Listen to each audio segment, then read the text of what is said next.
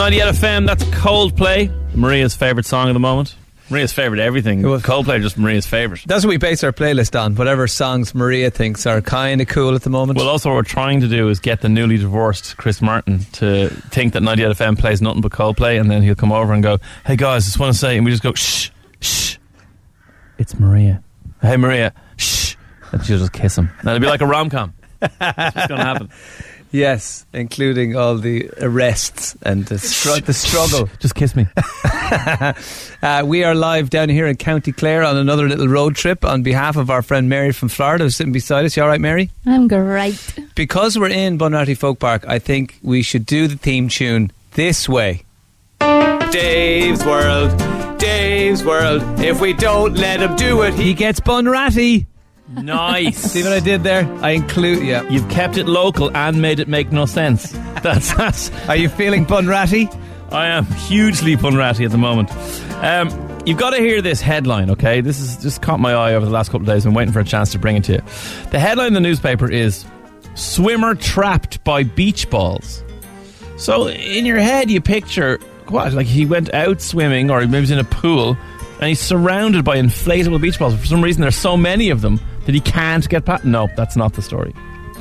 It's a guy called Mario Visnic, and he's Croatian, and he was swimming off the beautiful Valalta beach.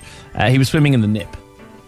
Look, that's what happens at Valalta beach. You do what they do in Valalta and you swim in the nip. So when he came back, he sat on a deck chair. Now it's not a deck chair with one of those cloth bits that you sit on. It has slats. And when he sat down on the deck chair, his ghoulies had shrunk because the water was cold. Oh, I use that excuse too. No, and I specifically mean his ghoulies, okay? Like his Leoroji. Yeah, I definitely use that excuse. And because they had shrunk, they slipped down between the slats Jesus. in the deck chair.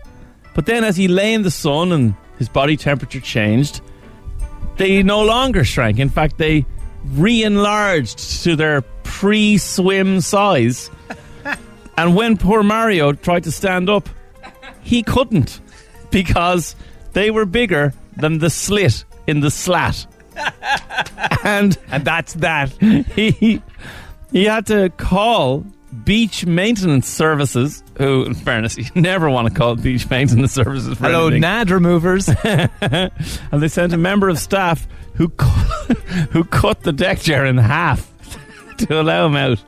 Mario and his ghoulies are now free. What are the chances of him not being called beach balls for the rest of his life?